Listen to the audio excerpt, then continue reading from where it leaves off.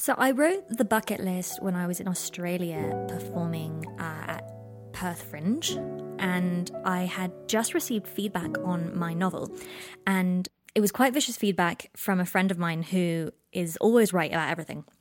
And there was this one line I had written that I thought was incredibly beautiful and dreamy, and he had put a note on it and it said, "Cut this line and every single line like it." And I was horrified, but also he was right.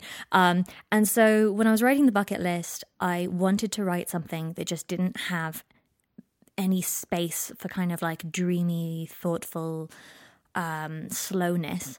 I wanted it to just gallop along. I was also reading P.G. Wodehouse. I can't remember which P.G. Wodehouse it was, but it's on my Instagram. If you go and look, there's a review. Anyway, so I wrote it to combine these two feelings, one of which was just enjoying the lightheartedness of something like P.G. Wodehouse, and the other was to try and put into practice this feedback I had just received. If you've read the story or listened to it, you'll have noticed that the curse is such a plot point, and I'm so uninterested in it. I didn't want to write it. I found it boring to think about. I just needed it to have happened. So when I first started writing it, I tried writing it from sort of chronologically, like, oh, Draco's sad, and then he's walking home, and then he gets cursed. And then I was like, honestly, fuck this. I don't care about the curse. And so I just started writing the bits that I did care about, which is Draco telling Pansy about the curse. And I think that's something I learned from writing this story, is that sometimes if you find something you're writing boring, just don't write it. Just sort of skip ahead and find a way to explain quickly what you've skipped past. Because I'm not actually very interested in plot. I think anyone who reads any of my stories can see that there's often cases of like evil kidnappers or, treacherous villains, and then they kind of disappear into the background of the story because I don't really care about the mystery of it. I just care about the effect the plot has on the protagonists.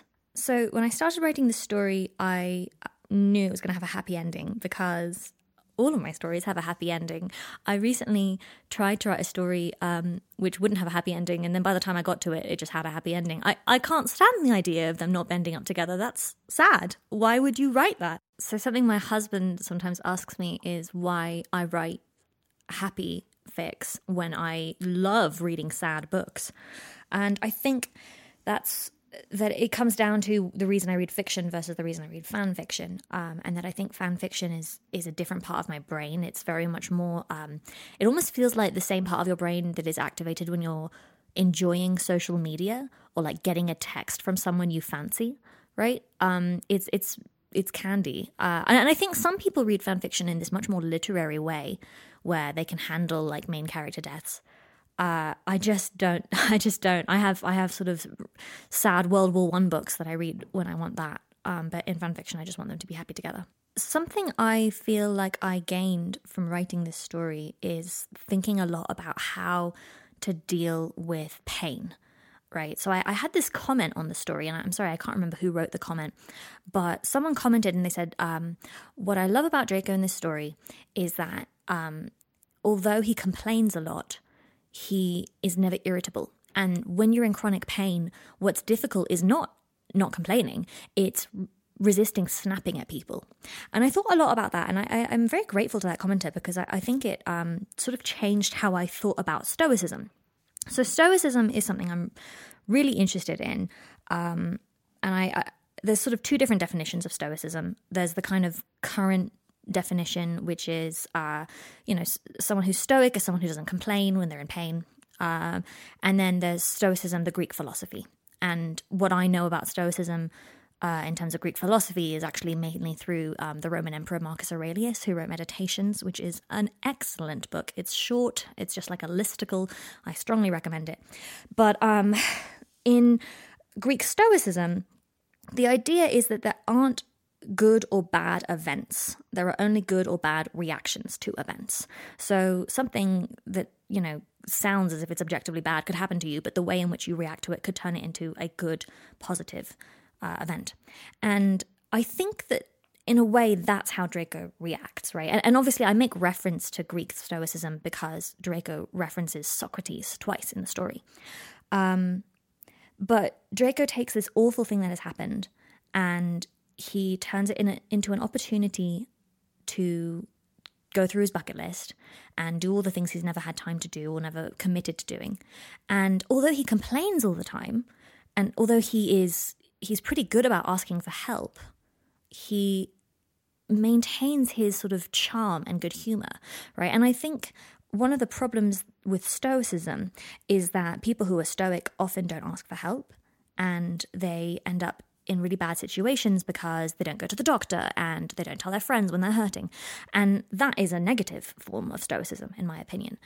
Whereas I think what Draco does is kind of the best of both worlds, because he is clear about the ways in which he is in pain. And so it's easy to figure out how he needs help. But at the same time, he really works hard to continue being someone who's easy to be around, even when he's in pain. And I'm not at all like that. I'm a raging bitch when I'm hungry. But I would like to be more like that. And so that's something that I really thought about a lot after writing this. So obviously the story is dreary, but I actually think in some ways the real heart of the story is Draco and Pansy. And I really loved Draco's relationship with Pansy and with all the Slytherins. I think because, to me, they showcase a way of supporting your friends without being, Pansy would call it boring. I think there are times when you're going through something and sympathy is really unhelpful. Sort of overt sympathy just makes you feel bad. It makes you feel entitled to whinge more. But obviously you still want to be supported. And so something I liked about the way that the Slytherins and Pansy in particular support Draco is that they are clearly there for him in all these actions, right? But they also don't put up with his shit. And that's, I think, a kindness, because it's so easy when you're in pain to let yourself be a worse version of yourself. And I think if you have friends who are sort of too actively supportive, you can actually sort of backslide into this lazy version of yourself. And I personally love having friends who keep me accountable and who tell me when I'm being a brat, because I need that. Otherwise I'd be a brat all the time and I wouldn't have any friends. So the story moves really quickly. In part because of what I mentioned earlier about how one of the reasons I wrote it was to try and write more cleanly. There's an excellent James Baldwin quotation about writing. He says, "Make every sentence as clean as a bone," which I just think is gorgeous. And by the way, James Baldwin, if you haven't read Giovanni's Room, James Baldwin wrote Giovanni's Room. It's about gay men in Paris in 1950, and it is very, very sad. And it's not a spoiler to say that it is a main character death. It is not a happy story, but it gave me very similar feelings to fanfiction, in that it has that same kind of feelsy angst. I really think if you're someone who likes angsty fanfiction, you would definitely like this book. I often get messages from people on my Instagram being like, "Oh, I used to read a lot and now I only read fanfiction. What can I do?" So if you're someone like that, something like Giovanni's Room by James Baldwin is an absolute classic. It's gorgeous and it hits a lot of those same buttons. But when it comes to the pace of the bucket list, I was thinking about things like that, about how can I make it as clean as possible? How can I make it as fast as possible? And I think the effect of that is to make it lighter, because I think if I had gone into more detail about the illness and the loss of life and the fear of having your entire life cut short, I think it would have been really hard to preserve that kind of lightheartedness, especially at the end, because it is just a really, really sad story for a lot of it. And so having the pace go faster means that the theme can be touched more lightly. So if you're someone who wants to write angst but without it being too heavy, I do think a fast pace is sometimes quite a good way of doing it, as long as you're not shortchanging yourself on emotional development. I would say most of my fics aren't intended to be funny, really. Like, they have funny parts in them, but the bucket list was certainly the first one of my fics where I was like, okay, this one is going to be funny, and it kind of happened naturally. But it's one of my favorite things when tragedy and humor go hand in hand. I think that a bit of humor makes tragedy more tragic, because as a writer, you're trying to emotionally manipulate people, but if the audience knows they're being emotionally manipulated, it stops working. And so if you want to make something really sad and you're sitting down to write it and you are just desperately trying to make it as sad as possible, the audience, the readership is going to feel that, and they're going to resent it. They're going to notice the way in which you're trying to manipulate them. And the fact is, people, when they're going through sad things, most of the time don't try to make it as sad as possible, right? If you're going through something genuinely awful, a lot of the time you're going to be trying to find the bright side. And so that's where humor can come in handy, because humor is a really normal coping mechanism for most tragedies, right? And so I think it makes it feel less manipulative, even though it is in fact its own form of manipulation. But as my husband always says, it's not interesting to watch an actor cry. It's interesting to watch an actor try not to cry. And also, by the way, this is another one of my pet peeves in fan fiction is, a lot of fan fiction is written by women and it is usually about men. And men just cry less than women. They have larger tear ducts. They can hold more tears in their tear ducts before they cry. And also there's so much societal pressure on them not to cry. So the point is that, I think it's important when you're writing about men to try and be true to how masculine culture operates. And I think that it's very normal for men to try and deflect their sadness using humor. So the humor was an integral part of the bucket list, for sure. I think the humor in the bucket list is centered primarily on the literary technique of bathos. So bathos is an anticlimax. So it's basically a lapse in mood from the sublime to the trivial or ridiculous. That's what the internet says. And there's a lot of that, I think, right? Of Draco and the Slytherins going from very, very serious to very, very light in a short period of time. And the humor comes from that rift, right? Of them talking about something serious and then talking about something funny, or vice versa, right? So, for instance, something that runs all the way through the story is Draco telling people not to be boring whenever they're trying to talk to him about something serious. And him reducing like the end of his life to a conversation that he finds vaguely tedious, I think is a big source of the humor. Also, I think some of the humor comes from just Draco doing ridiculous things, right? Threesomes and cocaine and tap dancing, things that seem out of character to us because we know him from canon. I'm not sure that the story would work if I were to try and, file off the serial numbers and make it into just like a literary short story. I think the fact that the readers wouldn't know who Draco Malfoy is would make the story lose a lot of its charm. So I write two kinds of Dracos. I write Draco is tortured by remorse and is very, very sad. Or I write Draco is tortured by remorse and is trying to forget about how tortured he is by being funny. Those are my only two Dracos. I'm really hoping no one will notice that I only do those two Dracos. So I had someone in the comments, actually maybe more than one person, ask me if I could just write Draco's full bucket list. And I was like, absolutely not, because it was a nightmare to come up with the bucket list items. I spent a lot of time looking at actual bucket list items on like Reddit. So yeah, it was really difficult. And I don't know if you've ever tried to be random. It's incredibly difficult to be random. When you try and be random, you always end up being random in the same way. And so it really took a lot of sort of thinking to get the bucket list items that I got. And so I was never tempted to write the whole list. So obviously Draco is my favorite character in the story, but I'm very fond of Pansy, as I said, and of Blaise. And to be honest, also of Millicent, because Millicent is she has like 5 lines, and her main heroine in life is Rita Skeeter. And that was just a throwaway line that I wrote, but for some reason I thought that was quite funny, and I think it gives quite a lot of background as to what kind of a person Millicent is. She's like Rita Skeeter 2.0. And yeah, so they were fun, the Slytherins. But I always have a fondness for Blaise, largely because of that hula hoop story, Written on the Heart, which is a really great fic, in which Blaise basically steals the show. So if you like Blaise, go and read that story. So Harry in this fic, I have to say, seems pretty secondary. And he isn't even really in the first half of the fic very much. He's very suspicious. He's very unhappy with his own life. And he kind of comes more into his own once he realizes that Lamorak and Draco are the same person. And I think there are some little changes he makes that I think make him sort of worthy of Draco within the story. Generally speaking, I'm Team Harry, right? You often get comments on fics which are like, why is Harry being so mean to Draco? And I'm like, because Draco is a Nazi and Harry is like Jesus.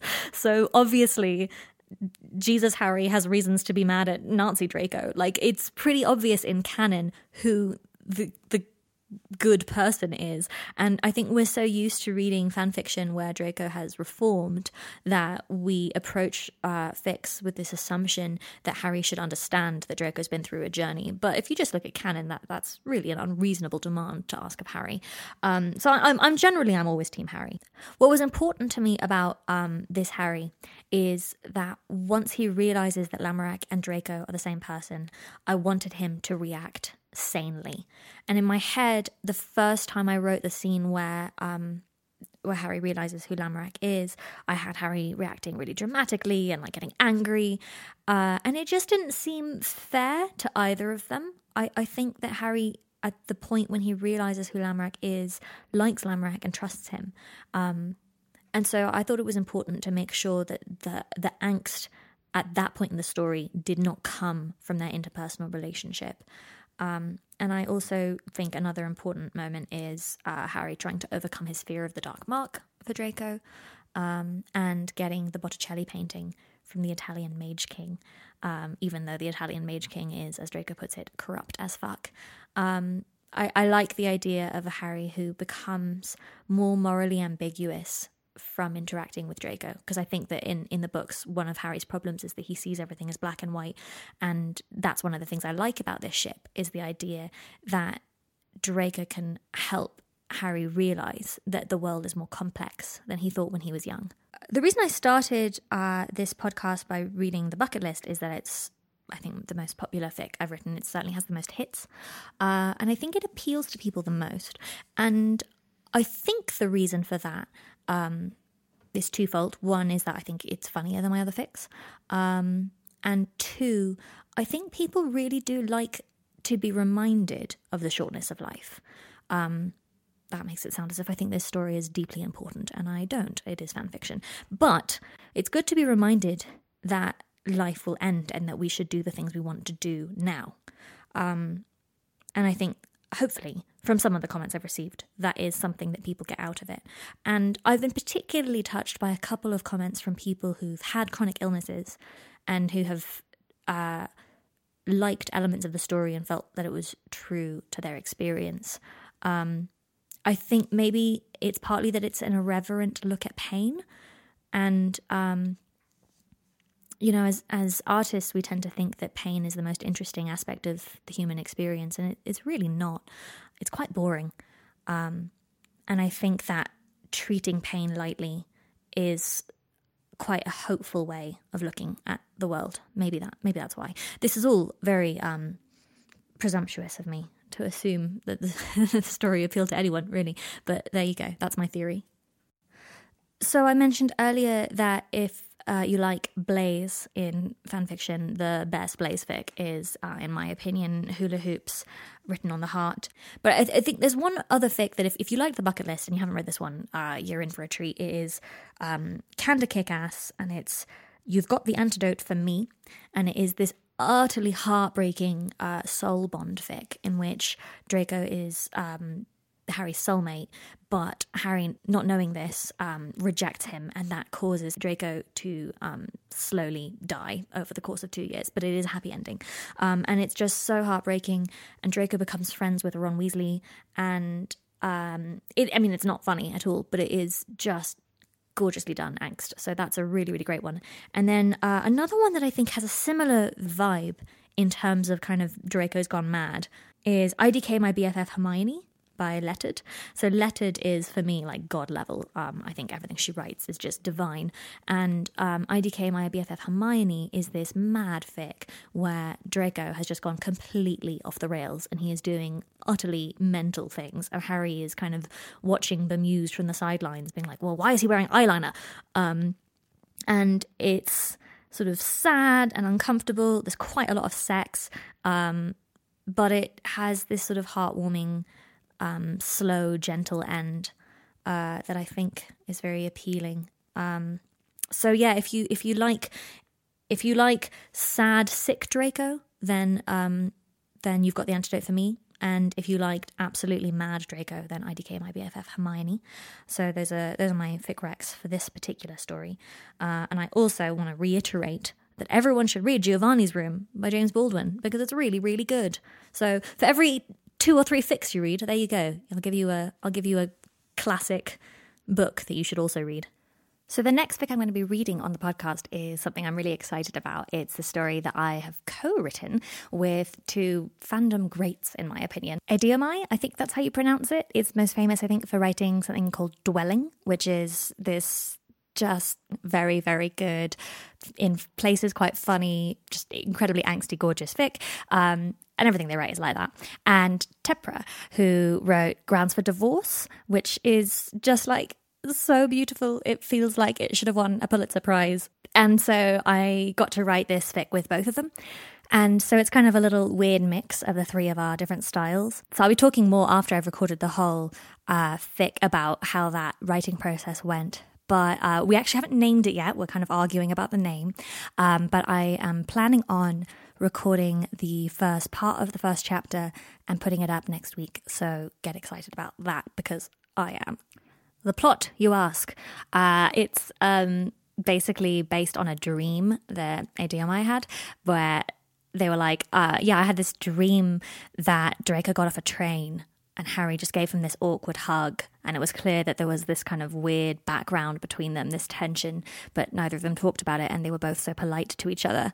So the basic premise is that Harry lives in this adorable cottage in Gloucestershire, but he has become just a terrible hoarder, and so he's filled up the cottage with awful things. And Draco is close personal friends with Ron and Hermione, and when he experiences a bereavement, they send him to go recover at Harry's cottage in Gloucestershire.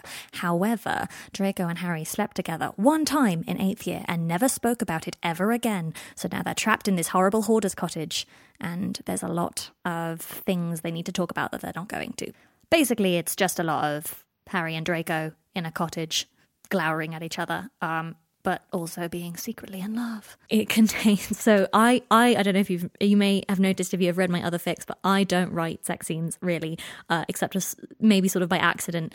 But Tepre and Ediomai do. So there are some quite explicit sex scenes in this story that I am utterly scandalized by, because of course I don't know what sex is. And so I will probably have to get someone else to read the sex scenes, because I will just be too uncomfortable. I sort of decided to do this podcast as an experiment, and it's been really lovely seeing that people are actually listening. If you enjoyed it, please do, spread the word, share it to people who you think would also enjoy it. I always plug away at my Instagram. My Instagram is at Let Them Eat Books with underscores instead of spaces. I like people following me on there because I review books and I review movies, and they have a big impact on how I write my fics, but also it's like quite a nice way of communicating with people. So if you enjoyed the podcast and you want to message me or ask me a question or anything, then often that Instagram at Let Them Eat Books is the best way to contact me. Also, you can put a comment on the podfic post on AO3. And don't forget, of course, you can see my other stories on AO3. So hopefully you've enjoyed or tolerated me blabbering on about the background of the bucket list. And tune in next week for the first episode of this unnamed cottage fic. Thank you very much for listening.